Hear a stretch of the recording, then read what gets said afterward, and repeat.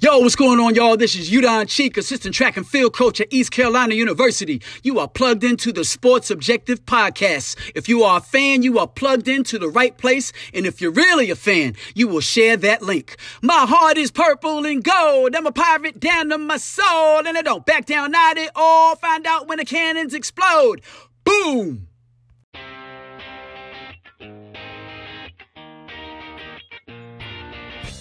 It's time now for the Sports Objective Podcast. No talking heads, just guys who love sports. Here's Dave Richmond. Welcome into the Sports Objective, a very special night. As we know, we've been doing 50 Pirates in 50 days, but Bubba, we have a very special show, something we've been wanting to do for a year or two now? But we've been wanting to do the show for, a year or two, at least a year, but I think it's closer to 2 years. Bubba and I have been talking about different programs and the historical part of the program, and for people to know about more than something that's happened in the last 10 or 20 years, regardless of the sport. And with us right now, we have, I tell you what, we're very excited. Mike Radford, I know, and then we also have other guys. But Mike, thanks for coming on, and I know we appreciate all you guys did back in the day. And I couldn't believe, I knew the program. I'll start off with this with you. I knew the program was great, but I didn't know how dominant you were. And that's why we should do these shows, because I've always heard good things. You know, the wrestling team was awesome and amazing and stuff, but I didn't know the intricate details. And when he told me the record, I was just blown away by how dominant you were in the SoCon. Yeah, it probably goes without saying that those accolades were understated, as history would have it, and look back on it now. But allow me, guys, those that are with us here now. As I was coming over to where we're doing this podcast, Coach called me and expressed a concern that he's had a few symptoms, minor symptoms that he's been researching, and I quickly decided that he did not belong out of the house, anywhere of that nature, and so he's feeling fine. It's just something that everybody would make the exact same decision. So check in on him as we all do, hopefully, but he's going to be fine. But it was just not something that any of us wanted to do to have him come over here tonight. That I think between the 10 or 15 or 20 of us that are here, we can share some great stories and laughs and so forth. That sounds fun. Bubba, did you have a question? No, for our viewers that are just tuning in, obviously most of the folks tuning in, at least at this point, realize that that's Mike Radford, not Coach John Welborn. I guess maybe Coach, or not Coach, but Jimmy Westmoreland had put that in there. So we can edit. I can fix that.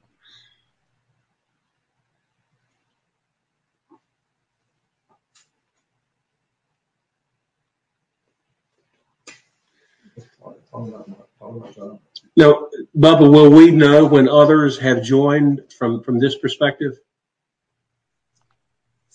Yeah, we can definitely add them in. I know that one great thing is StreamYard is actually the software we use. We can have up to 10 people now, so we'll try to get as many as we can on with you guys. And this is your show, so one great thing that I learned in broadcasting last week, made 24 years I've been a part of broadcasting, is that we just ask questions and we sit back and let you guys reminisce, because this is what you guys know about wrestling and we don't.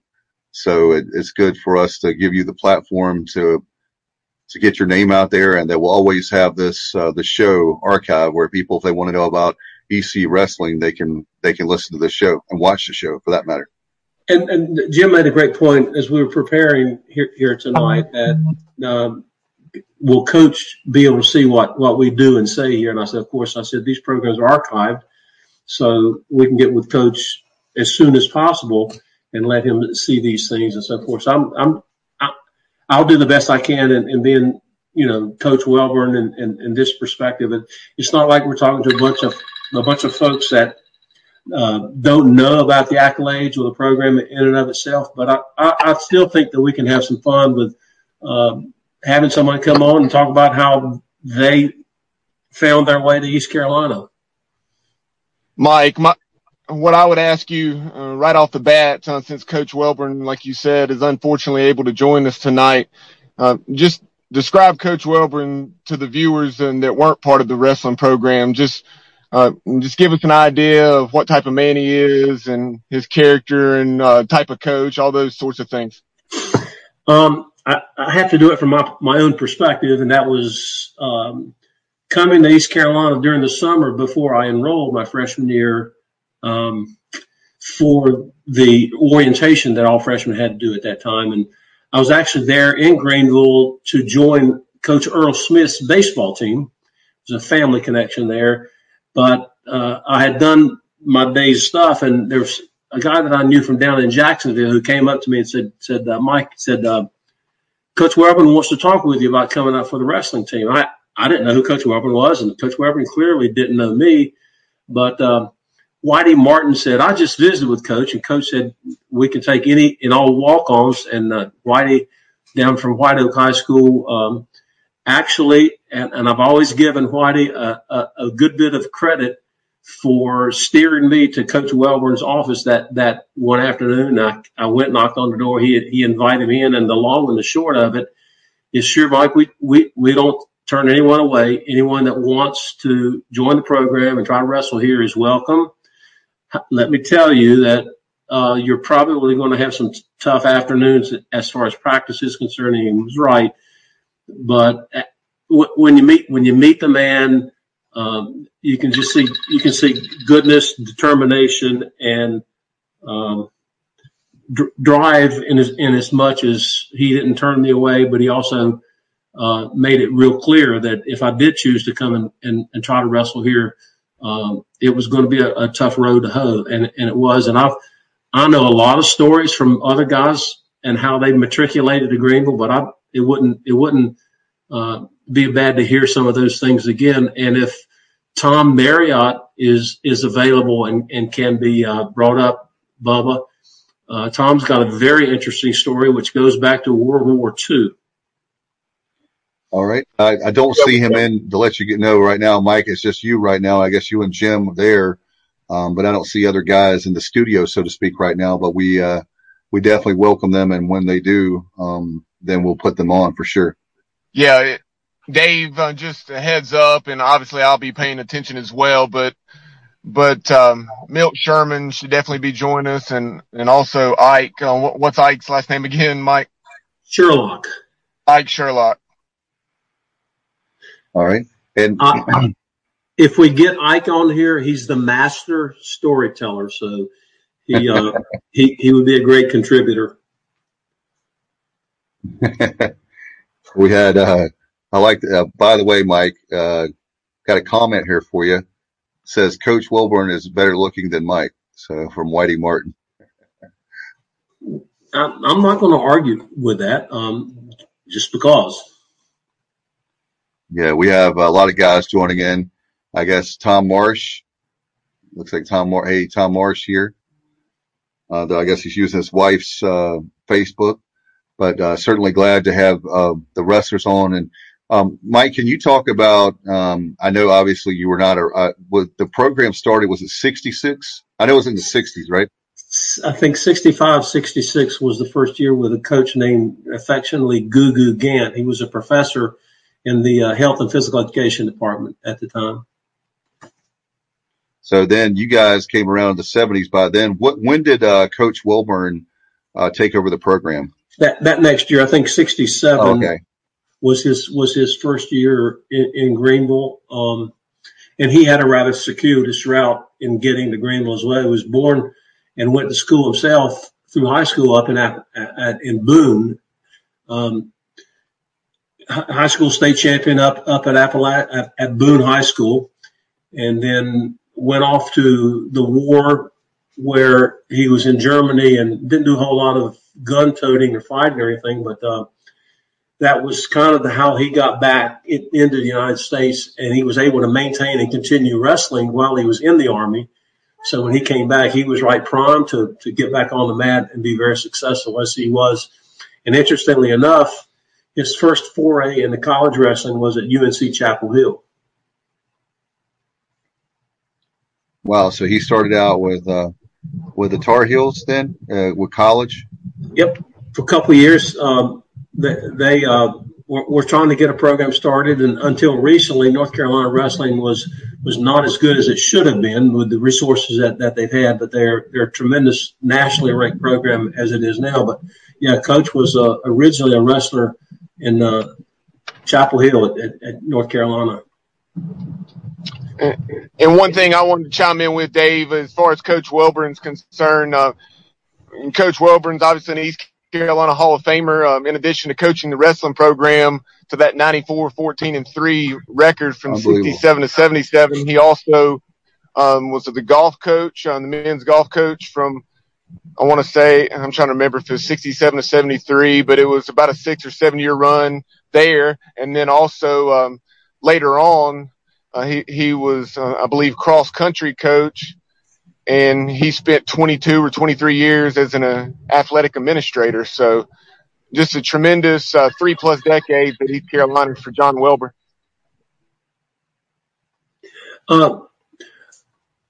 Bubba, do you have Ike? Ike says he's gotten connected, but he doesn't have the ability to respond. Yes, I see somebody just joined. Just one moment, and I'll add him in. Michael Bunting is what I'm seeing now. Michael Bunting is a very interesting story. David, you can appreciate this with the knowledge that you have with East Carolina athletics and all that goes on behind the scenes. But it was in the Michael Bunting is a very interesting story. David, you can appreciate this with the knowledge that you have with East Carolina athletics and all that goes on behind the scenes. But it was in the Michael Bunting is a very interesting story. David, you can appreciate this with the knowledge that you Dave? Yes. Oh, I'm sorry. He's got, I was going to tell you, Michael, if you guys can turn that on, you got, obviously, we're getting feedback. So you've got it on two sources, or if you have a way to mute that, where that way we can talk. So. Got it. Done. Not you. I'm talking about the other. I'm sorry, yep. Michael. There. Yeah, so Mike, Mr. Bunting. That's the reason I removed you very quickly, because we were getting that feedback. So check your tabs. Maybe you have like YouTube or another Facebook page. In addition to clicking on the StreamYard link, you must have had a tab open for either YouTube or Facebook. I think we've got it settled now. Guys, everyone that's on here now, I'm relatively sure knows the name Michael Bunting. David, but I'm going to take you back to the late 50s and early 60s. Michael was a student over here at East Carolina, got his degree, and went back west to make his fortune, and quite a fortune he has made. But in the process, he met a guy named John Welborn and liked him, and liked what he was doing with the ECU wrestling program, and became. I don't really know the best word, but he was a supporter extraordinary for the East Carolina program. Coach didn't have a lot of money to begin with, and he could always count on Mike Bunting to come up with a way to make things happen. And many times that was how it got started. Mike was very and has always been very, very instrumental in ECU athletics. Many of you may not know that the running track and soccer field for decades was named Bunting Field, and until recently. And so Mike's a supporter at that level for East Carolina athletics, and is not a person that wrestled or many other sports for that matter that does not owe Michael Bunting a huge debt of gratitude for what he's done for East Carolina University on the whole. And also the athletics. That's one of the great things about doing this podcast. We learn way more every day. You think you know a little bit about something, and you find out how much you really don't know. And that's great, because I do remember Bunting, seeing that name on there, but I didn't. Now we can make the connection with the name, with the man. Very cool. Hey, Bubba, you want to try to put him in again? Let's see if we can put him again, and then maybe they have that. Let's see if we can. Hey there, Michael. How are you? I'm fine, thank you. Thank you so much. It's an honor to have you on, sir. Thank you so much for being on the Sports Objective, as we're talking about the history of the wrestling program. And thank you for being a supporter of my alma mater, which I'm one of the biggest cheerleaders. I love it because they probably should have never accepted me into the university, and they did. And I'm forever indebted to the university for giving me the opportunity. Yep, me too. I'll tell you one thing, I didn't realize I was so ugly till I saw me on TV. Hey, I have a face for radio. I've been doing this now I think we've been doing it since May. So we've been doing it since May, that we've been doing it on Facebook Live and on YouTube and with social media, but a new way that we can add more viewers and listeners to our show and do great things like we want to do tonight to honor the wrestling program. Mike, Radford, Mike, this is Radford. Mm-hmm. I was coming over and Coach gave me a ring and said he was not feeling quite well. And we immediately said it was probably not a good idea for him to come over and be out amongst, the outside and stuff. So we made the call for him to stay home, and I came over and we're going to wing this thing. And in my estimation, there's nobody better that can talk about how the evolution of wrestling at East Carolina got started than the assistance that you had as well. So I'd like to hear all those stories that you've told us in the past, like going to North Carolina and winning every weight class at a tournament that I know you were there. Yeah, that was my proudest moment in East Carolina University athletic history, when we went up to Chapel Hill and won all 10 weight classes. Wow. And had two Pirates, I forgot which two it was, wrestled each other for the championship of the Carolina Collegiate wrestling tournament. And I think really the really fun thing is after that match, they stopped doing at Chapel Hill the North Carolina Collegiate Wrestling Tour. Now, when John retired, they brought it back on. So I thought that ought to tell you something, me. But I tell you, John is I got to know John, and I consider myself very fortunate. John succeeded because he worked hard. He had a lot of ambition, and he was a good man. And I'm very proud to have known him, and all the guys on the wrestling team, all scattered over the United States now. I don't know of a man or a professor that has as much respect from his players and students as John did. Wow. And he deserved every minute of it. But I can't say enough to honor the man. And I tell you, people just don't know.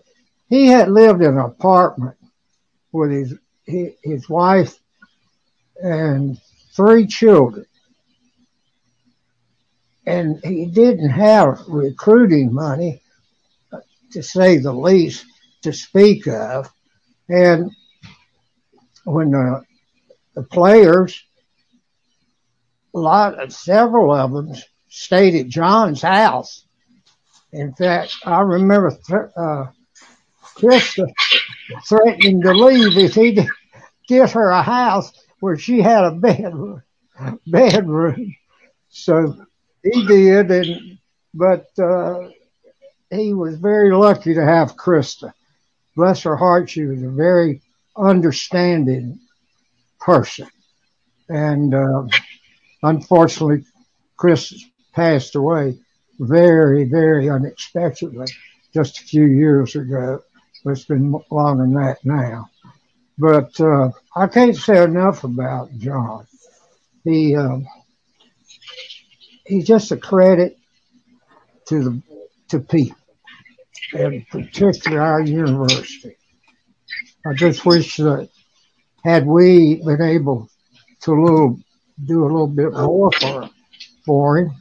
I will tell you one funny story. We were at down in Georgia for a tournament. I think it was a Southeastern, and it was break time, and I was talking to the Florida coach, and we got to talking, and he said, "I sure wish our chancellor would pay as much attention to us as yours pays toward you." And I'm thinking, what's he talking about? What in the world is he talking? We'll come find out. I asked him, and I said, he said, no, he told me, he said, I only get $88,000 a year. I said, well, that's good. That's good. He said, I'm sure you get a lot better. I said, I really can't tell you right now. I think our budget, that's $22,000 compared to 88 or 86. But that's the way it was. It's amazing. And John has done a wonderful job. And he's got some great people. I'll say one thing about his players. He recruited a lot of class people.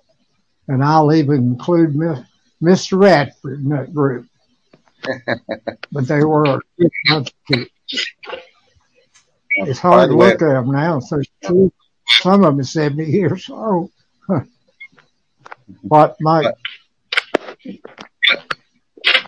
just want to say that people that are trying to get on the former players, give us an email. Email us at thesportsobj@gmail.com.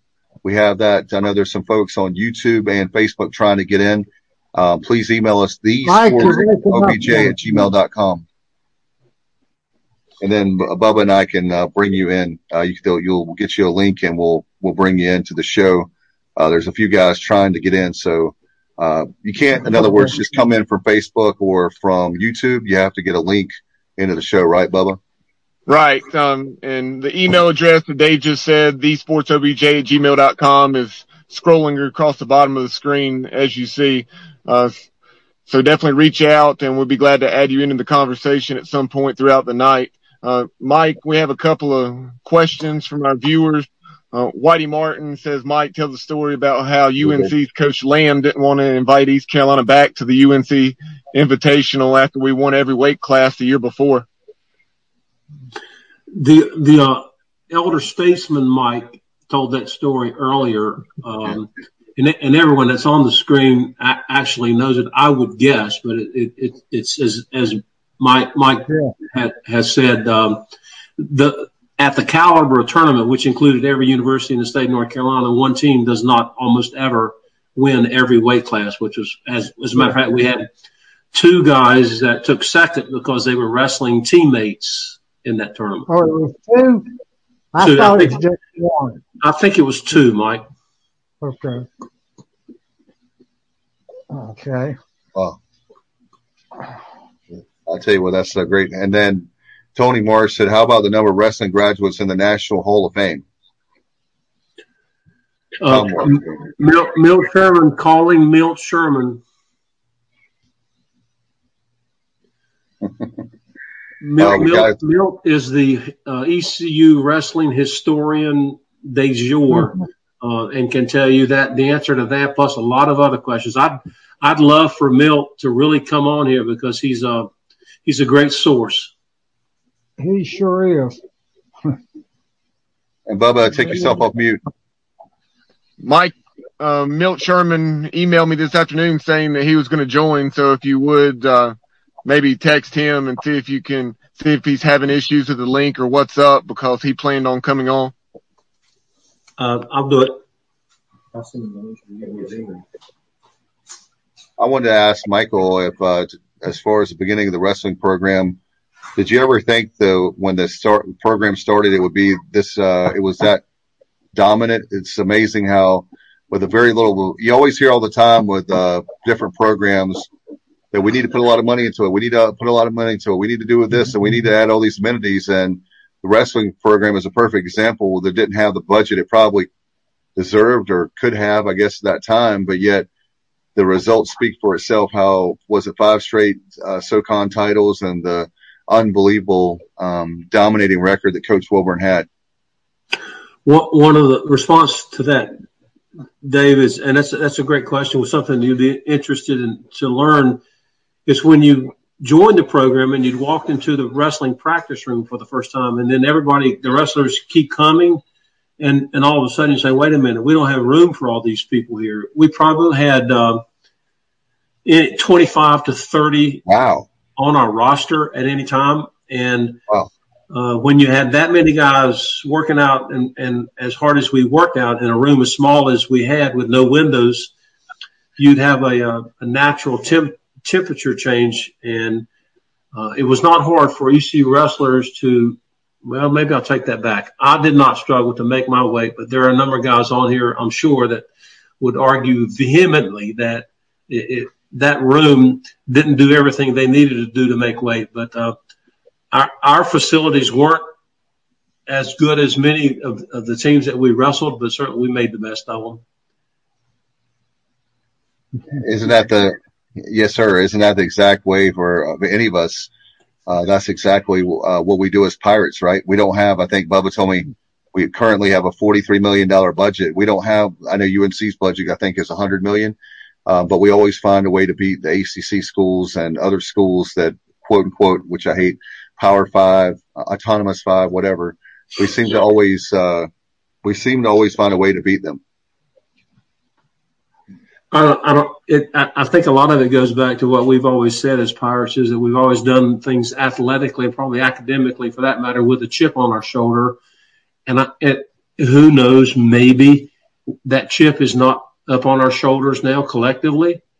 But we can all hope that Mr. Gilbert and the administration on the other side of campus can get us going back in the right direction. And when all this stuff settles out with COVID-19, and we can get back to being Pirate fans, as we all know. I don't know how many of you did this, but today ESPNU actually replayed the Peach Bowl from 1992. Wow. And you can never watch that in the latter quarter and not get an overwhelming sense of pride. Dave, you probably were 12 or 13 at the time, maybe. No, I was there at the Peach Bowl. I was actually a freshman in college. I transferred in my sophomore year. I was a Pirate fan at Lees McRae College up in the mountains. I was there, and as a matter of fact, I don't even know if the guys know the story, but I was actually invited by a state fan. And another one of my buddy and I were pulling for East Carolina, and we're the state section. I'll never forget that. So there was, in the fourth quarter, I'm cheering really hard, and there's a lot of state fans there were like just in shock and disbelief and really quiet. And there were even some that were very upset that Dick Sheridan went for the tie to try to tie the game. But I was definitely there, and 18 I was a few months away from my 19th birthday. So 3 months away from my 19th birthday, but I was definitely there, and definitely proud to be there. And also 93, I was there with, we went to the tournament in basketball against North Carolina in Winston-Salem. So two of the biggest moments in modern day history for the Pirates. I was there, and hopefully I want to create more memories. I don't know about you guys, but hopefully we'll have more memories to create with basketball, football, and baseball, and other sports for that matter. Yeah, I'll tell you, excuse me, when we left the game after we won it in Atlanta, we got about 40 miles up the road back home, and we stopped at a rest area. And there were 2 carloads of state fans there, just hooting and hollering, having the best old time. And face. Can you hear me all right? Yes, Yeah. sir. Okay. And they were hooting and hollering, and we couldn't figure out what in the world was going on. Finally, just went over and asked him, said, what's going on? He said, you weren't at the ball game? I said, yeah.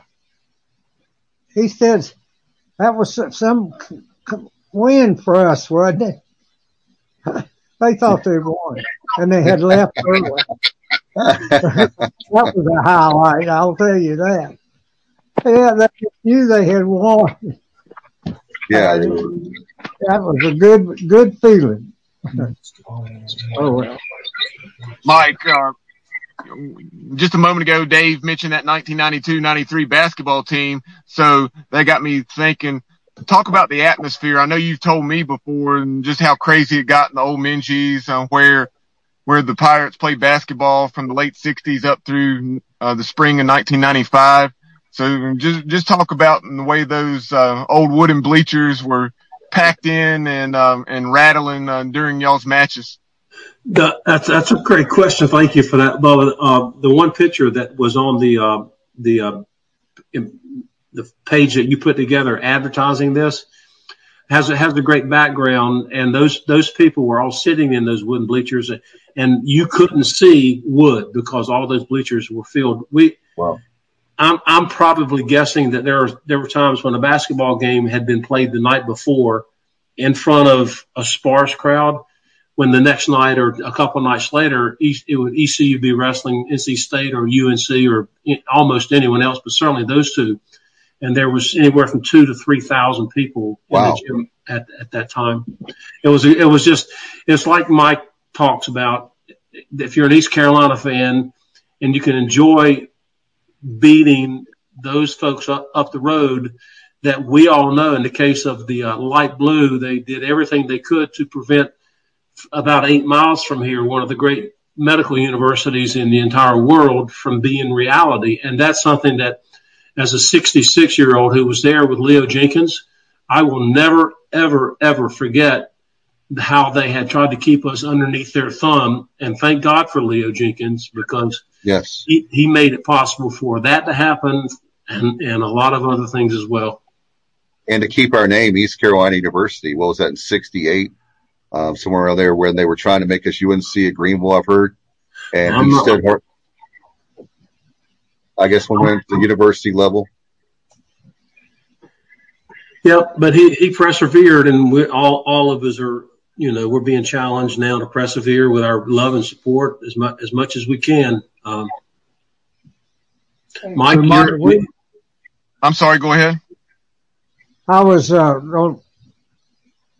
we had in 1960 or 61, I can't remember which, a panty raid. And all of us over in Jones dorm,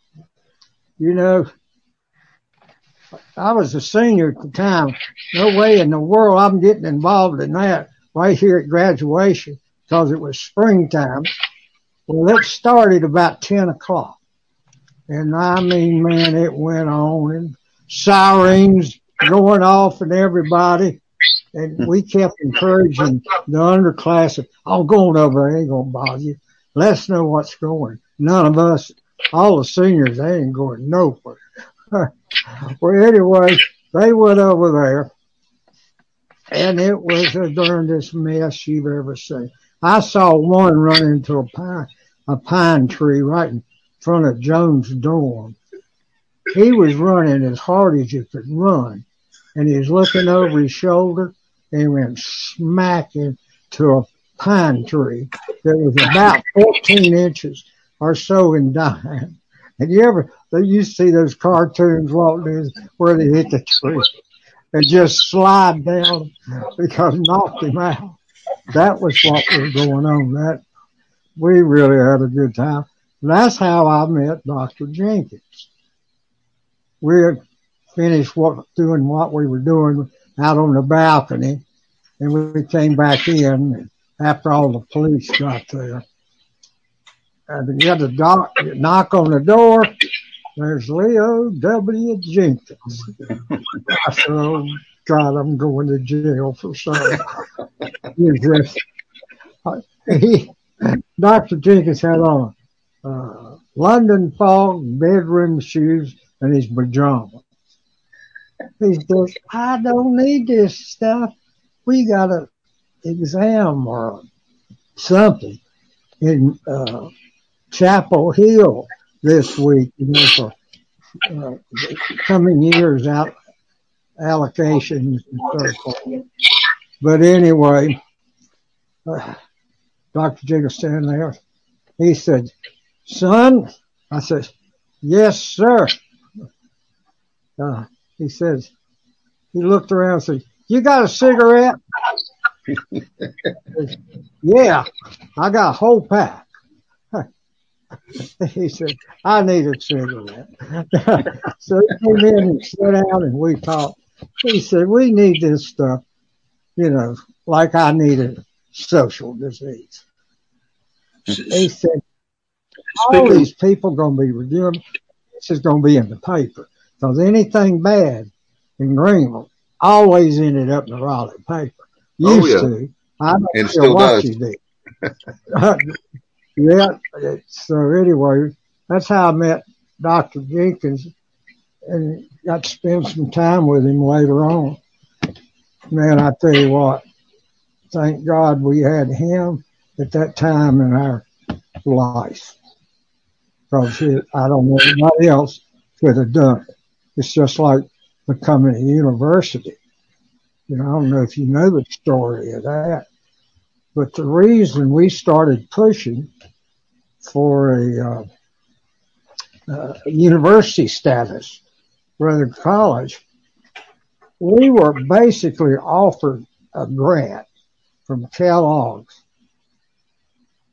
I forgot what it was for or how much. Anyway, it was a sizable grant. The only thing kept us from getting it was that we had university in our name. And that grant was limited to colleges. I mean, vice versa. Y'all have to excuse me. My brain don't work so hard anymore. But anyway,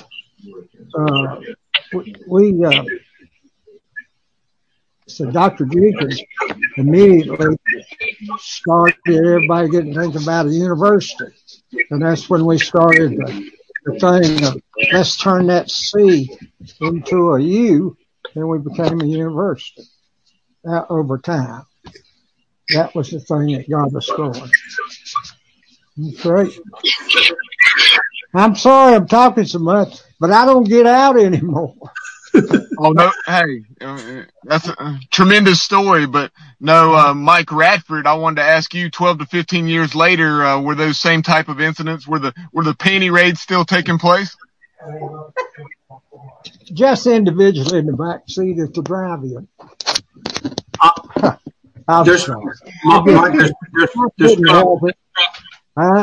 I don't know how many we have on here now, but I would dare say that there are very few ECU wrestlers, former wrestlers, that did not participate in a panty raid at some sort. Now, also one other thing that occurred while most of us were there is not only did we panty raid, streaking occurred during the time when we were on campus there, and it made for some very interesting scenes up and down College Road. I remember there were two football players that had this gorgeous striking Corvette riding up and down the hill.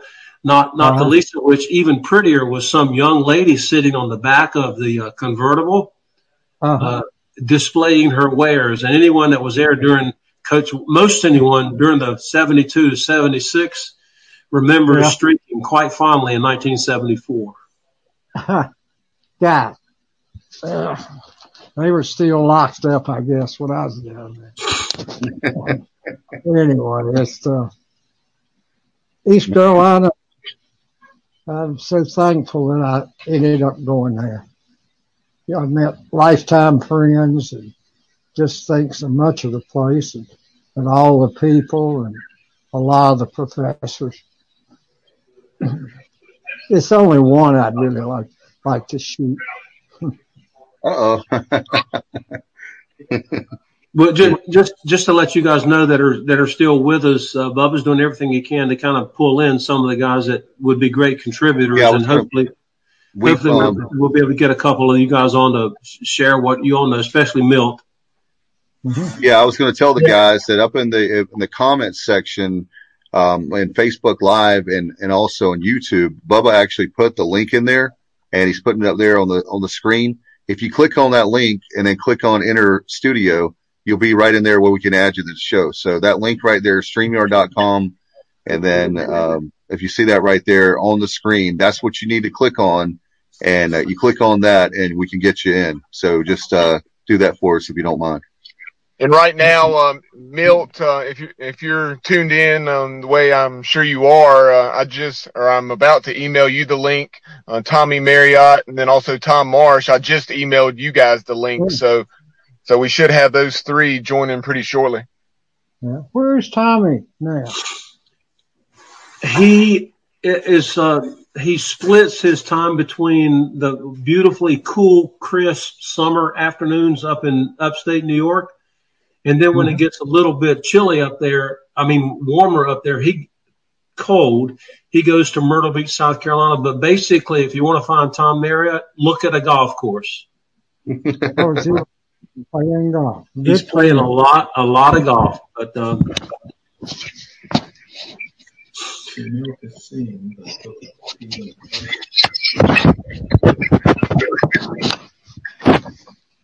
hey, Molly. I dropped the dang computer. we see you. We still see you. Mike. But Milt's doing everything he can to get on. Okay, good. I'll be looking for Mike, Tom, and Milt. Milt, Tom, and Tommy to be joining here shortly. But Mike, talk about the schedule and that you guys wrestled in those days. Obviously, we're in the Southern Conference during your years of 5 straight Southern Conference titles, which is just remarkable. To win 5 consecutive championships at anything in any sport is anybody that's competed in athletics knows how hard that is just to win 1 championship, much less 4 more when folks are gunning for you to knock you off your perch. So talk about that and just the teams that were obviously in the Southern Conference during those years and then some of the other programs you guys wrestled.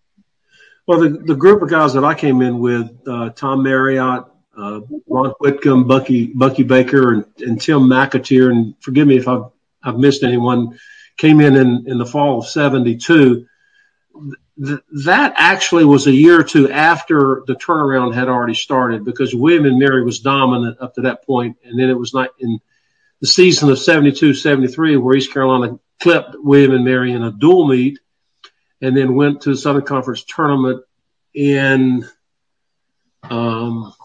at William and Mary, as a matter of fact, and supplanted the Indians, as they called themselves at that time, as a conference champion. And then for the next 4 years was able to beat William and Mary, and William and Mary was always the runner-up in that. So we wrestled them in dual meets and also in our own conference tournament. But some of the scheduling, Bubba, that we had, we didn't shy away from basically anyone. And during my latter year, 75-76, my last year, we went to Lehigh and wrestled in a dungeon they actually affectionately called the Pit. And it was very small, very intimate, had about 3,000 folks that could attend a wrestling match. And when I was talking about our attendance, there was not an empty seat in that place. And we had Lehigh, Indiana State, and Oregon State in a quad meet where each team wrestled every other team. And that was the one year where we actually lost 2 matches, one to Lehigh and one to Oregon State. So those were the only dual meet matches that our group, Tom and Bucky, Tim, and Ron, those were the only dual meets that we ever lost while at East Carolina. Come on, Milt, we're just waiting for you. Yeah, we're trying to wait for everybody to come in. Mike, and as far as with the wrestlers, can you talk about Coach Welburn as far as the practices? I heard where you guys practice, it was extremely hot. Some of the football players have told us that I think it might have been on the Pat Dye tribute show how hot it was, and when they were doing workouts inside and wrestling. And so, was that on purpose to have it that hot to keep the weight down, or why was it so hot in the wrestling room? Coach Welburn would say, "Oh no, it was never on purpose. That it just happened with all the body sweat that was going on there." But none of us believe that. We certainly know that he had the key to the thermostat. And there's a story that involves a team from up in Pennsylvania, and I was hoping that certainly Coach or anyone else that was there could come on here. But what this was, we wrestled up at Westchester State University in Westchester, New York, and they came to our place the next year for a home meet in Greenville. Our coaches were very, very good friends. In the dual match, we won all but one weight class. And the next day in the mid-morning, our coach said, guys, we'll practice tomorrow at 10:30. And the way Coach tells the story, when he saw Milt Collier was their coach's name, when he saw and heard him announce to his team that we were going to practice together, two teams, and do some kind of inter-squad practicing the next day, okay. Well, we both showed up, and as Coach Welborn tells the story, we had a little break, and the Westchester guys went out in the hall and just literally fell on the floor and were basically spent. And here we were, we went down and grabbed us a little bit of water and came back in and started right over. And the legend of that is those guys, according to what has become legend, had no idea that human beings could whip somebody's ass in a match one night and then the next morning show up and with a lot of determination whip their ass in practice. And if you ever run into anybody that was there, that story is one of the things about the scheduling that Coach did. And he put us before a bunch of good teams, so we were very prepared when postseason play or wrestling took hold. The great was Bill Hill. Bubba, do you have a record of Bill being on? I do not. Bill has not joined yet. Hopefully Milt forwarded the link to him. If you would, I said I'll try to follow up and see if we can make it happen. But Mike, go ahead and finish this story, Mike, and then Whitey was wanting you to talk about. He said the team that practiced with you guys and said they thought that y'all were monsters because you were so good. It turned out to be urban legend, the story, but in large part it actually was true, because ironically what would happen is you would have wrestled their 150-pounder the night before, and then the next day you'd be paired against that same 150-pounder, and their guys thought that we'd let up a little bit. It didn't happen. with us right now, we have Mike Rafford. We have with us our pro wrestler for the Sports Objective, Kyle from LaGrange Barber, joining us now. Off the top ropes, right, Kyle? Yeah, absolutely. How you guys doing? Hey, Kyle, we're doing good. Coach Welborn had a little bit of flu-like stuff, and he, at precaution, we chose not to bring him on, and so that's why I'm sitting here in his place. So certainly understandable, but he's going to be fine. He's probably the healthiest 82-year-old in Pitt County. Wow, and we'll need to, when he does get well, we'll have him back on to talk some stories, and certainly we'll have you guys back. I know that with the wrestling program, with the talk, I know that wasn't it Title IX the reason why we had to drop wrestling? No comment. Okay. All right. But I know that that's one of the things that we always want to make sure of now is with you guys about how special the program is and to honor the program.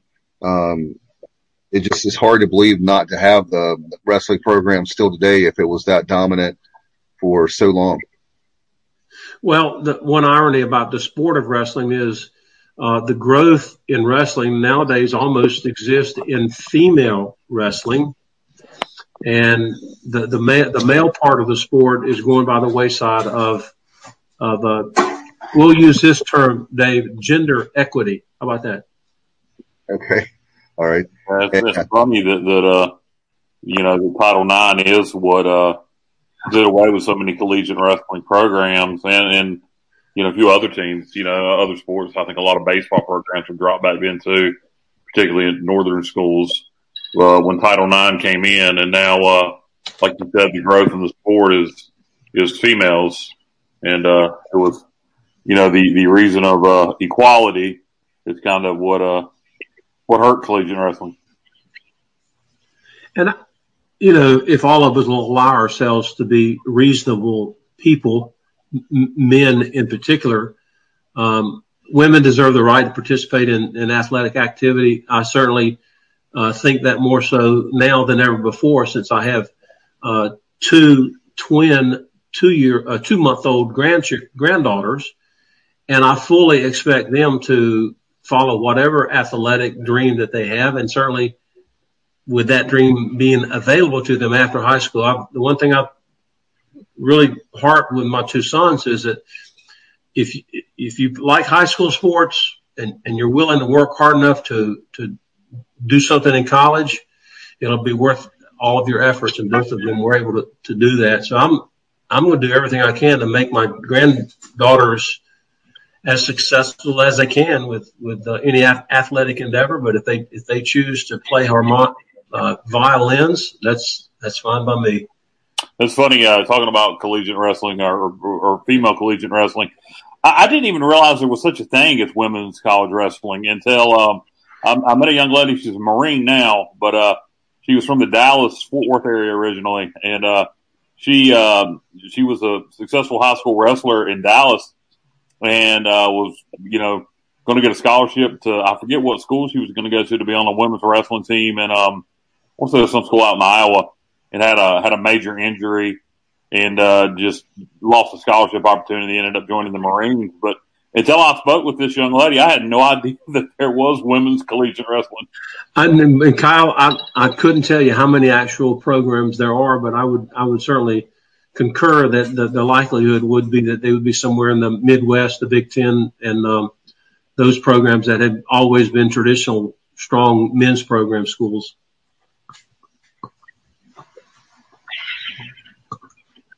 No doubt. Bubba, did you have a question for the guys? I had a couple of comments, folks, on trying to join in the stream, and I'm sending them the link. And so I'll read those comments. The first is from Stan Bastian. He said, Tim and Tom Ellenberger and I were sophomores when Coach Welburn became our coach in 1967. We were on the first team to beat Carolina and Duke and State. Coach actually wrestled with us during practice, and I've learned a lot from him and went on to be a coach for a short time in my educational career. I just want to say Coach is a great person. Can't wait until we can go out to eat together again. Stan Bastian. That Bubba, that brings up a point that really needs to be made, and everyone knows it. During these years, most of the young men that entered ECU wanted to wrestle, but not only wrestle, but prepare themselves to be able to coach wrestling after they had finished at ECU.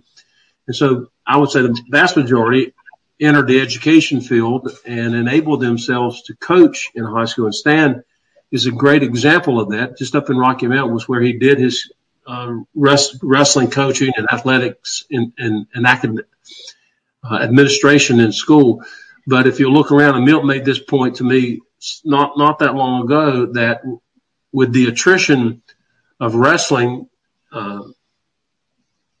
that what that also did was it precluded East Carolina from sending out these young men who turned out to be great teachers and role models as coaches, because they're not being graduates from East Carolina University. And so that's one of the number of reasons why dropping wrestling at East Carolina was a very difficult pill for our guys to swallow. And Mike, I just checked. It looks like on Google there's 48 that are part of the Women's Wrestling Collegiate Association or something like that. So 48. I guess at least involved, and maybe more, but at least they're involved in that organization. So. Well, and another men's program was just announced to be dropped yesterday or the day before, where Stanford University dropping the 8 or 10 athletic sports that they've had, and wrestling happens to be just one of those casualties. Yeah, dropping 11 actually, and I believe Stanford sponsored the most sports in college athletics. 38, I believe it was. So And what happened is 80% of their budget, guys, was based on the football program making money for them. So that obviously hurts with COVID, and who knows what's going to happen with our football season. That's a whole other show, as they say. But that make when 80% of your budget is going for football is going to the rest of your teams. Then I know, Kyle, you mentioned East Carolina. You've got to find another way to have different revenues so that if something bad does happen, like COVID, or where you have bad financial. Predicted this. I mean, nobody could have predicted this crap. But yeah, I mean, I think pretty much everybody's in the same boat where your revenue is predicated to football, right down to TV contracts, and we all know most of the TV contracts are because of football. So when you're Stanford and you're funding 38 sports and 80% of your athletic budget is predicated to football, and then you're gonna have trouble funding sports. Look, East Carolina dropped 4 sports. If for whatever reason we play football without fans, or we don't play football at all, we're not even able to play it in the spring. I don't. A lot of schools are going to be in bad shape. You're going to see. I think you're going to see more sports cut at a lot of schools if there's no football this fall or this spring. And I think they're going to have to change the requirement for the FBS level from 16 sports down to something else, because I think you're going to have schools in the world of hurt. Or could they just wait a few years when things are going to get better and keep it the way it is, even if it's 16? Say, hey, in 2 or 3 years you have until you can make. You mean a 5-year probational period? Where 5 years you can get back up to 16 or something. Yeah. They're going to have to, if football's not allowed to be played in fall or spring, there's going to be, unfortunately, a lot of schools in big time financial trouble. Dave, we actually had another comment from a former wrestler that was emailed to me, so I posted it under our account. You'll see it there in the comments section. But it said, "This is Tom Ellenberger, and my brother Tim and I were on the first team that Coach Welburn had. When he told us he was our new coach, we thought he was as old as we were. The 1970 team also won the North Carolina Collegiate and had the MVP. Great honor to have been coached by Coach Welburn, and sorry he was unable to be on the program. We'll certainly look forward to having Coach Welburn on sometime down the road, and certainly prayers to him, and hopefully he doesn't have COVID-19 and he's ailed by something else right now, but we certainly look forward to having Coach Welburn on." No question about it, guys. What other, are there funny stories that you have? I know you were talking about the panty raid. Kyle missed out on that, but what kind of, social activities can you talk about? Or some of you may have to kill us if you told us, but what can you tell us for a family program G-rated that we could have on the show tonight? Bruce Hall, if Bruce is on, I have a story about Bruce and a certain NCAA tournament that was held out in Seattle, Washington, the University of Washington. It would have been the NCAA tournament of 72-73, my first year in Greenville, which I did not qualify. I didn't start either, but Bruce won his weight class in the Southern Conference tournament and qualified to go to the NCAA tournament, went out and competed, and after his competitive opportunities were done out there, Coach had rented a couple of rental cars, and as wrestlers are wont to do, they when the season is over, they try to eat themselves back to health, they would claim. And these guys were in one of the rental cars driven by Bruce Hall. And to the best of my recollection, that rental car did not fare quite so well that night. So, oh, no. no injuries, as the story goes. Yeah. And Fender bender, huh? Bruce claims that it was not that much to be concerned about, but it is a story that I've heard Bruce tell numerous times with a certain amount of pride. And guys, Whitey Martin said, "Talk about losing weight. The only thing I hated about wrestling." That's universal. Yeah. How hard were I was going to ask about the practices. How hard was Coach Welburn on you guys when you had during the week when you're getting ready for the next match? Coach had nothing to do with our weight. He coached us wrestling. He mentored us on how to do right from wrong.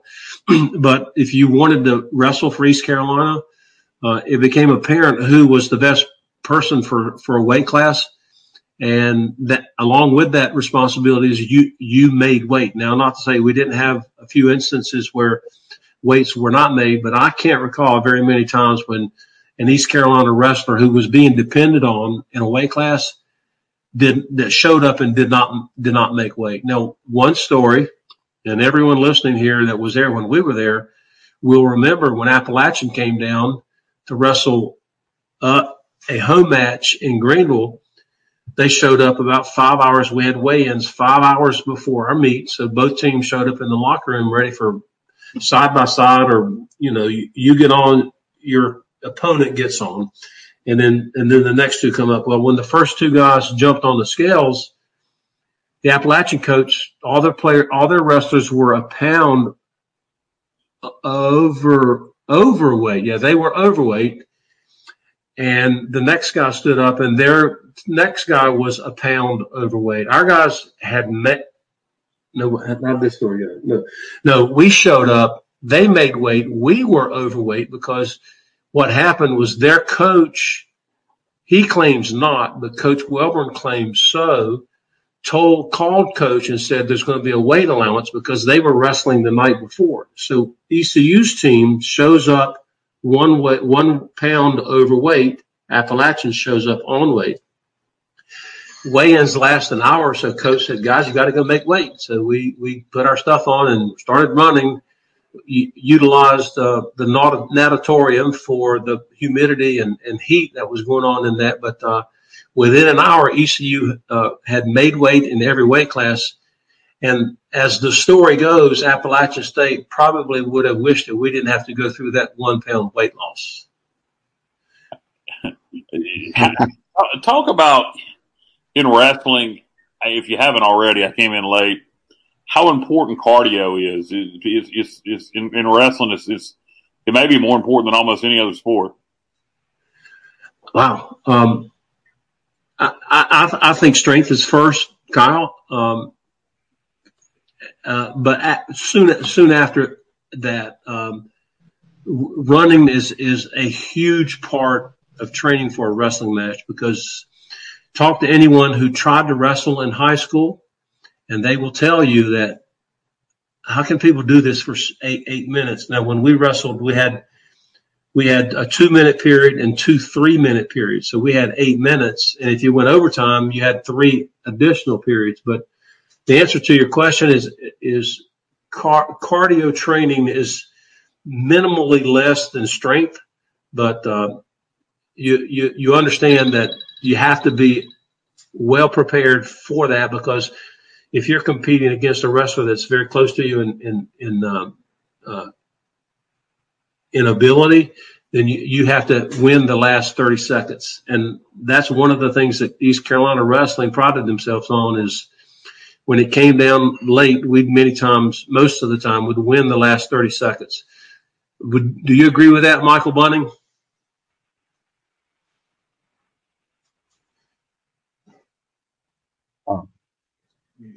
Maybe he's on mute, yeah. With East Carolina, many times they didn't have to go extra 30 seconds. They were already moving, so they didn't put out a lot of effort after they got down 10 or 15 points. Yeah, great times. In fact, y'all made it where cardio wasn't an issue. Y'all just got ahead so much early in the match that it didn't matter. Kyle, actually, that's probably the way I should have answered your question. Guys, I want to put this up on the screen real quick. Well, I guess Bubba's going to put that up. When I was at ECU, I thought Mike Red was the best wrestler I'd ever seen. He was a stud. My buddies and I took road trips to watch ECU wrestling. We were so proud of our wrestling reputation. Good to see Mike. That's from Bubba Grant. William Bubba Grant? Dave, the reason I didn't leave the other one up, and that was the comment I already read. Okay, I got you. Hey, Bubba, that's nice to read what you wrote. Thank you very much, and I hope that that you and your wife, and I hate that I can't remember because Mary, I attended you guys' wedding. God knows what year that was, Bubba, but it's great. It's great to hear. And the next time we do congregate down around Minji's, we have to get together and share our lives, because it's been about a full life that we've seen or heard from each other. How many? I was going to ask how many wrestlers still keep? Do you have a good group of guys that still keep in contact? It seems like you guys were so dominant, and just to have the response we've had tonight, people watching, people wanting to be on the show, it seems like you guys have a real, I used to use the term brotherhood or a band of brothers, but it seems like y'all created some bonds that'll never end. That's it. A couple, 3 years ago, when the program was recognized as a team of distinction at Letter Winner Hall of Fames, we probably had 30 guys come back from all eras. And the cap that I'm wearing now was given to us at that function, and it couldn't cite any one particular wrestler or any one particular season or team. It just simply says letter winner, and then on the side it says Pirate Wrestling Era. As you can see, in the era that we talk about are the years when John Welborn was our head wrestling coach. So that's from 67 to 77? Yep. The program lasted 4 more years. One of our teammates, Bill Hill, the only true All-American at East Carolina, they finished 4th in the NCAA tournament when he was a senior, took the program over for a couple of years, and then the next 2 years coached by different individuals. And then it was, of course, after the 81 season that the program was discontinued. That's a shame. It really, again, how about that, Kyle? 94, 14-3 when Coach Welborn was there in that 10-year period. We'd love to have some programs now to have that, Rick. That's dominant. That's only one word for it. That's dominant. Dave, we have a comment from one of our loyal listeners, Johnny Gardner. Can you guys hear me okay? Yeah. We got it. Okay. Yeah, Johnny Gardner says college wrestling across the country has faced a tough road, and one of my best friends was an academic All-American at Southwest Missouri State, as it was at the time. Now it's Missouri State, of course. The program was cut much later than ours. Lots of the former wrestlers there, while still supporting their college in general, give some financial support to a former conference mate, Northern Iowa. These are guys around the 50-year-old mark. I was a spectator at an invitational at Northwestern University in the mid-'90s, one of the best collegiate sporting events I've ever attended. Wow. One of your question, Dave, earlier regarding the closeness and the camaraderie that we still have, it was when Coach Welborn contracted lymphoma back in the early 90s. I think this is right. We all came together and in his support collected enough for an endowed scholarship to be available now for students coming in, athletes coming in to be able to participate. And I think at first it was cross country kids got this, but that endowed scholarship still exists, and it was primarily funded from contributions from former wrestlers. One question I had for you guys, Mike, and I'm glad you mentioned the word scholarship. I was going to ask you a little bit in the show and I forgot. A little bit ago, how many scholarships did you guys have? I know the budget was limited, but how many scholarships can you have for a wrestling program? And how many guys did you have? I have no idea. No knowledge. Nope. Sorry. Just understand that it was not what the fully funded programs had. I do know one of the things Coach talks proudly about is that he worked very closely with the academic side of campus to reduce tuition for youngsters coming in from out of state, where they could get in-state tuition as opposed to out-of-state tuition most of our wrestlers came from out of state. And so that was a very big help and probably helped the program as much as anything that Coach had access to.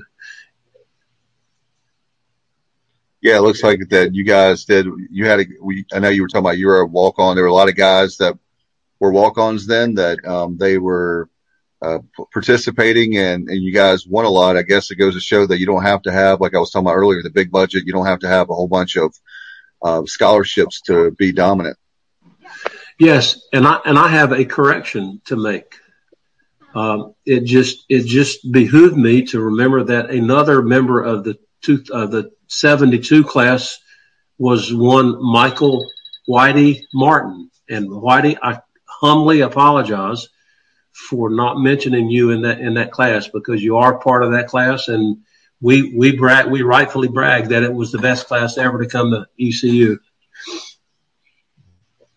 Well, how about Kyle, 3 undefeated seasons? How about that? Yeah, that's unbelievable. Like I said, I mean, their program, the wrestling program in East Carolina was unbelievably dominant. And I mean, it's a shame that it had to be cut. I mean, just to state the obvious. I mean, when you have a program that's that dominant, you wonder what goes into these decisions when you decide what to cut, what not to cut. And we experienced it here recently with swimming. I mean, you wonder why a program that was as dominant as wrestling was on the chopping block. You know, why not something else? Well, I think from a spectator's viewpoint, there are a hell of a lot of us really upset. Why would we do away with our best program, regardless of which category you want to put them in, and do away with our best, by far best program on campus? Nobody could understand it. And I still hadn't gotten a good explanation. It couldn't have been the money. Well, I guess it could, but I just don't think so. I think practically. What? Mike, I think practically the answer to that has a whole lot to do with when wrestling was being brought at East Carolina, and also during those years, there was not a corresponding women's program. Now there is with women's wrestling, if the school wanted to do that, though. But it's all about, from Title IX to gender equity, as we're want to change the way we call things. You could drop a wrestling program and not have to add a women's program of some sort to equate that wrestling program. So that's probably as good of an explanation as can be given for why wrestling, in large part, has been the most chopped program in all of college athletics, to my knowledge anyway.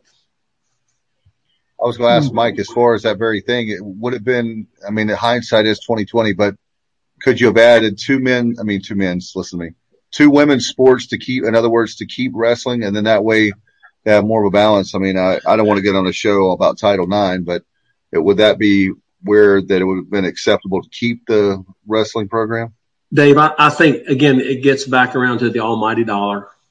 We were not, I don't think wrestling ever paid for itself in any year, even those years when we were having great fan support and stuff. But it almost always comes back to dollars. And as I'm sure the academic P heads in the Ivy League and at Stanford would say that, oh no, I was talking with Bubba, this all gets down to that side of campus always wanting to have their thumbs on athletics in general.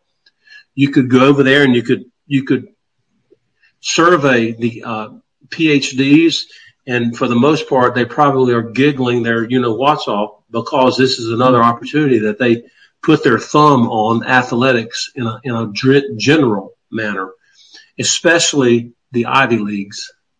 How about the fact that guys at Vanderbilt, they just cut their sports information department. So the people that were working in the sports information department, they're all going to be gone from Vanderbilt. And Vanderbilt is obviously, that made me think about that, Mike. I just heard that today. I can't believe that We have Tom McClellan, and we have all the great folks there in our sports information department that are great to us behind the scenes. I can't imagine to say, oh, let's get rid of the media people. I know I'm biased because I'm a member of the media, but I just can't imagine. Vanderbilt did away with their SIDs? Yeah. Yeah. Now, how are they who's going to communicate with the media for them? They're going to do it all through academics, the academic side of the thing. When Mike said about that's just a perfect example of a school that's putting the academic people having the thumbs on. In other words, the athletics program is a part of the athletics program is a part of academics. Okay, but still, I mean, somebody's going to have to schedule when you want to have you want to have Vandy's baseball coach on. Somebody's going to have to schedule it. It ain't going to be a history professor. So I mean, who's right? According to what I saw, Kyle, in the article, and I'll put this on our Facebook page and also our other social media accounts, but essentially what I saw in the article, it said that the athletics communications would fall under the communications department at the university. So we'll see how that goes. Like you said, they better plan on those communications folks just at the university carrying a lot more weight, because you can imagine the volume of requests that I think they'll have a better appreciation for the athletic communications does. Oh, I mean, you're talking about the SEC. I mean, so is it still the same guy that did they fire the football coach? I can't think of his name. Guy that's been there for a while. Who's the football coach at Vandy now, Bubba? Derek Mason. Yeah, you got Mason in football. You got Jerry Stackhouse as their basketball coach and their baseball coach. I can't think of his name, but God knows their baseball program is a national championship. Yeah, so I mean, it'll be a lot of work for those people in their regular communications department with all the. We'll see how long this lasts. I would imagine, and I know that's not why we're here, but I would imagine once the COVID stuff is over in a couple years, you'll see Vandy bring back their SIDs. Well, you guys, Bobby, probably the source here is there wasn't that many years ago that Vanderbilt University eliminated the athletic director's position in their athletic program. Wow, I didn't realize it. It was within 10 years that they said, we don't need you or your position, and they literally just cut it. Now, I don't know subsequent to that whether they've kind of rethought that and they have an AD now, but I do know that to be a fact. Well, then they can see if they're going to be that unserious about athletics. They can leave that that $100 million a year or whatever it is from the SEC behind, and let East Carolina go take their spot in the SEC. Well, what they want to do is they want to take that money, Cal, that's from the SEC, and they want to put it into academics and not athletics. And very little. They don't. To them, athletics is more like a recreational activity and not what we all in this program have it. We have it high on a pedestal that they don't have. Well, you can't. You got to create a happy medium. I understand. I agree. Vanderbilt's a very prestigious school academically, but I think Duke does it pretty well. Obviously, they're Northwestern, high caliber academic school, and obviously we all know what Duke basketball is, and football's improved, and baseball's improved, and they do well in Olympic sports. So Duke would be an equal to Vanderbilt, and they're able to meet a balance. So why can't Vandy? Sorry, go ahead, Mike, and then I'm going to comment with something regarding the scholarship discussion we were having earlier as it pertains to wrestling. I was just saying, I just wanted to say a great thanks to those that came on and were interested enough to make the effort to get this thing right, and wanted to comment. I'm beyond.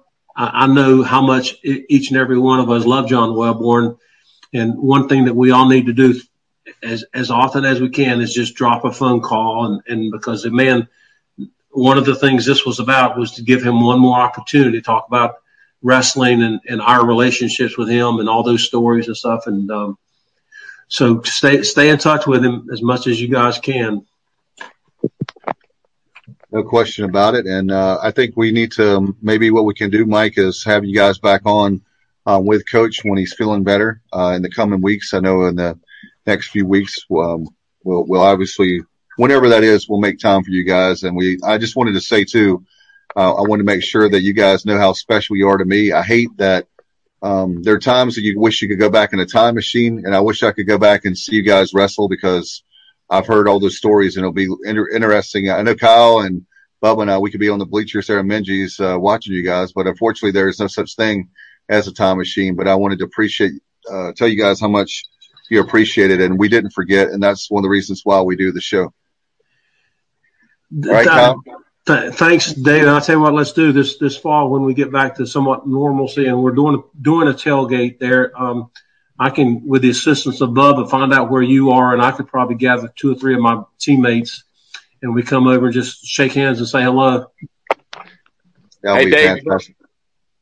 Earlier I wanted to chime in with that comment from one of our viewers regarding the scholarships. Mike, I'm going to put it on the screen there. You can help me with the pronunciation. But he was saying that I thought we had 5 scholarships in 1972 and later had 7. I know I got $100 a quarter, and after proving myself as a walk-on. To me, that sounds very probable that those amounts probably represent pretty much what the scholarships were. Now, I don't know whether the in-state tuition thing figures into that or not, but Tim McAteer was in our class, and he should know. In the 90s, I can tell. I remember tuition was so cheap, guys. $648 each semester. That's not including books. So things were so cheap even in the 90s, and then all of a sudden, every time you turn around, we have to keep increasing tuition and don't get me started on college loans for sure. But that's a whole nother.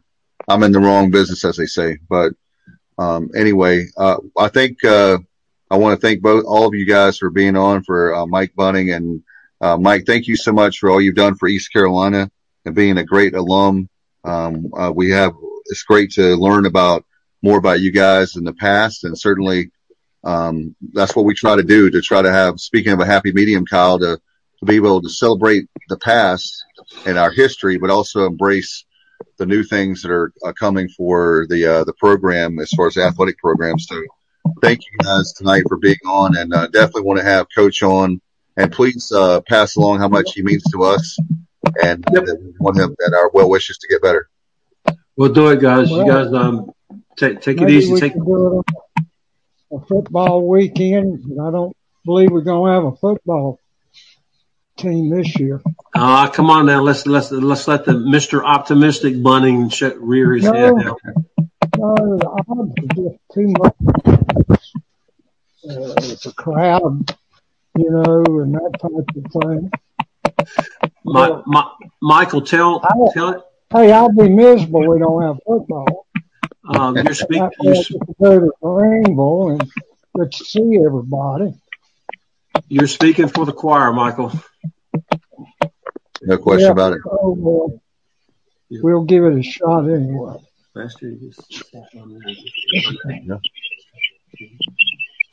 All right.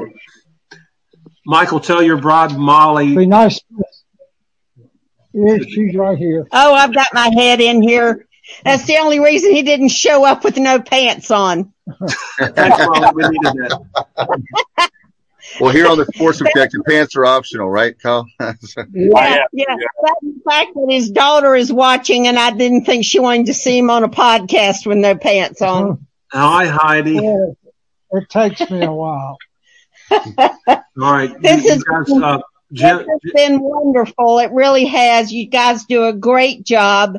And hopefully we'll get John well on the road to recovery, and you can spend some time with him. Yep, that's sooner rather than later. Yeah, that's right.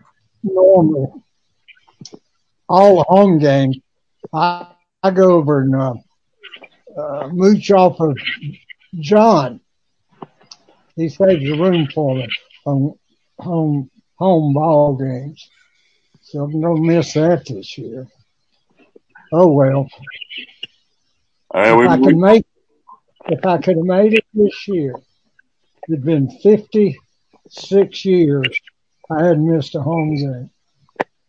Wow. Well, maybe that's more reason for us to, we'll see how things play out in the next, I think it's crucial the next few weeks, right, guys? By early August, for sure. We'll have a whole new meaning. I do not think we will go a calendar year without playing football. I think if it doesn't get played in the fall, it'll get played in the spring. Boy, I dread to think about it. All right, man. This is all right. This is everybody. This is a former 190-pounder signing off. Thank you, Mike. Okay. Appreciate it very much. All right. Bye-bye. Thank you, Dave. Yes, sir. Thank you, Michael. Appreciate it very much. Hope you have a great night, sir. Thank you for all Good night. Thank y'all.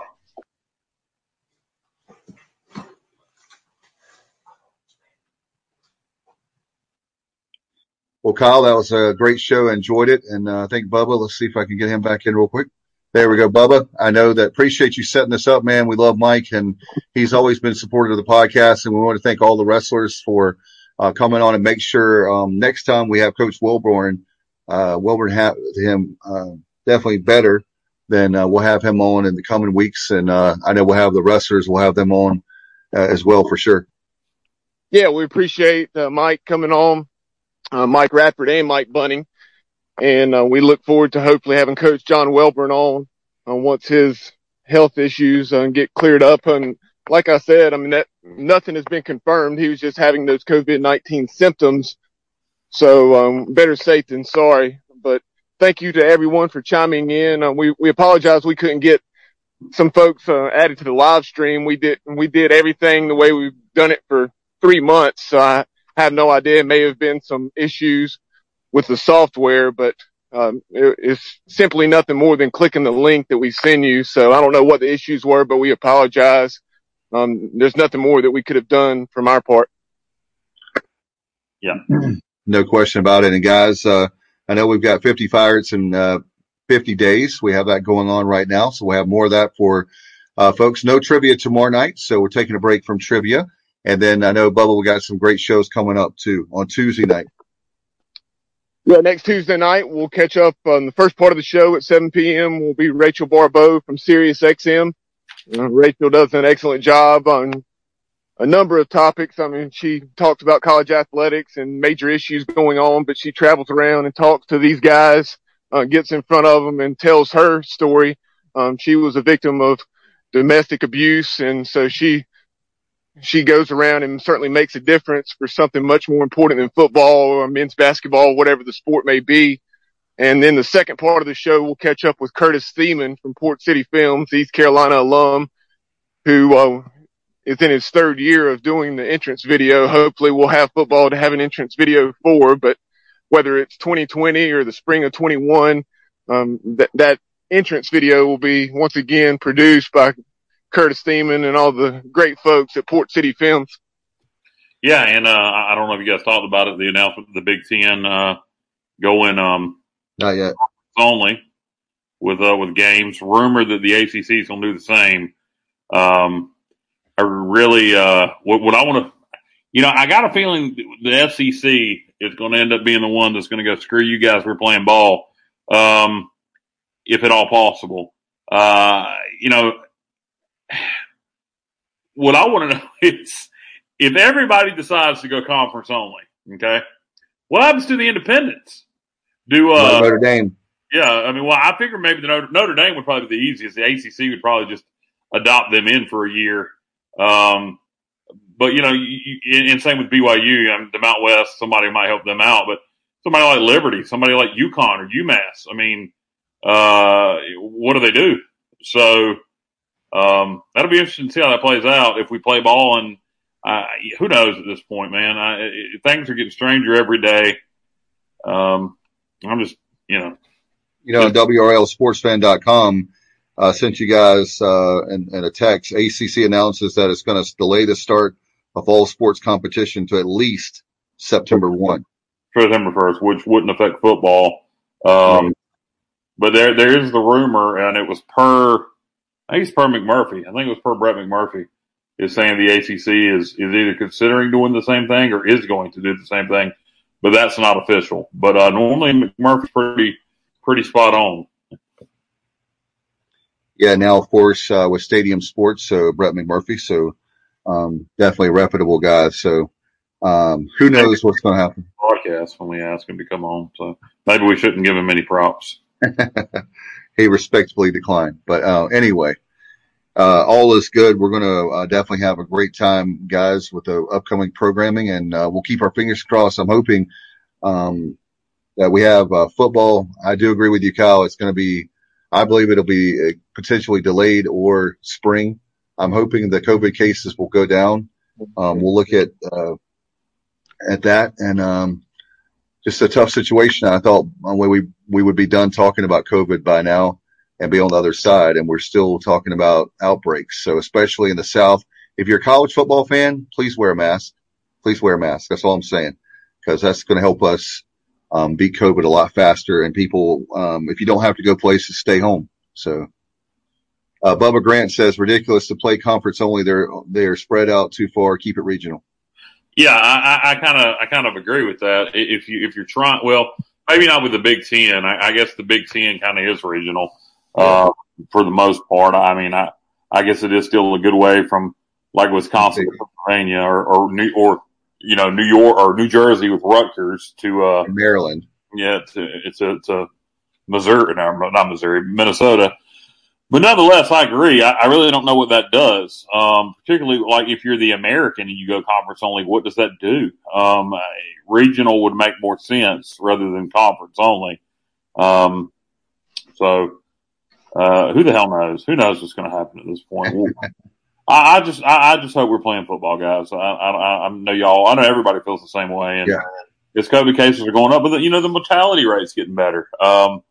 According to Dr. Bream, it looks like we might have a spike in deaths this week. But up until this week, it's been going down. Last week, the CDC report was July 4th. He said that was a little behind, but only 74 deaths nationwide. He said we're going to have over 3,000 this week. So that's going back up in the wrong direction with deaths. But prior to this week, the mortality rate was getting a lot better. So we'll see. All right. Bubba, you have anything before we go? I know you already touched on it briefly, mentioning 50 Pirates in 50 days, but just definitely check those interviews out if you have not already done so. Go back to whether it's Facebook, YouTube, also SoundCloud and Anchor. They have those 50 Pirates in 50 days with nothing but the audio. As you can tell, I'm on the Greenway with some cyclists coming by, but yeah, those 50 Pirates in 50 days, we caught up with Grant Lowe, Fred Hicks, and then more recently, Kurt Von Bargen. And then this morning, we caught up with Richard Kuntz. So those 4 interviews have been very good. And we were probably averaging close to 450 views / listens on Facebook alone. So definitely go and check those out. We appreciate those guys joining us, and we appreciate everyone tuning in. No question about it. And guys, thank you very much. I want to thank Mike Radford, Mike Bunning, all the players chiming in, and I hope Coach Wilburn gets better, obviously in the coming weeks, and we'll have him back on very soon when he does. All right, Bubba and Kyle, thank you so much for being on. You've been watching and listening to as we honor the wrestling program at East Carolina University, the Forgotten Dynasty, right here on the Sports Objective. Good night, everybody, and go Pirates. You've been listening to the Sports Objective Podcast. Join us next time as the guys will be objective, and the objective is sports.